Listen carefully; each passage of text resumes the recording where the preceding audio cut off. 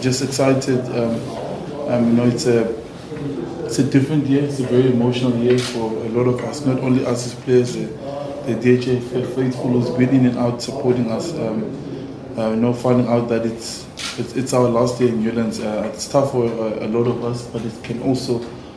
We want to try and use it as a positive and just give the people something to smile about. You know, it's been a tough couple of years since 2010, and I think with the squad that we are very positive, and Dobo and the coaching staff is really excited, and us as a players, we are completely excited, and we are hoping that people will just come and we make this year a year of celebration, not only off the field, on the field as well, and give something to people that they can, you know, and say, throughout all the challenges of the past couple of years, that this last year in Newlands was really amazing.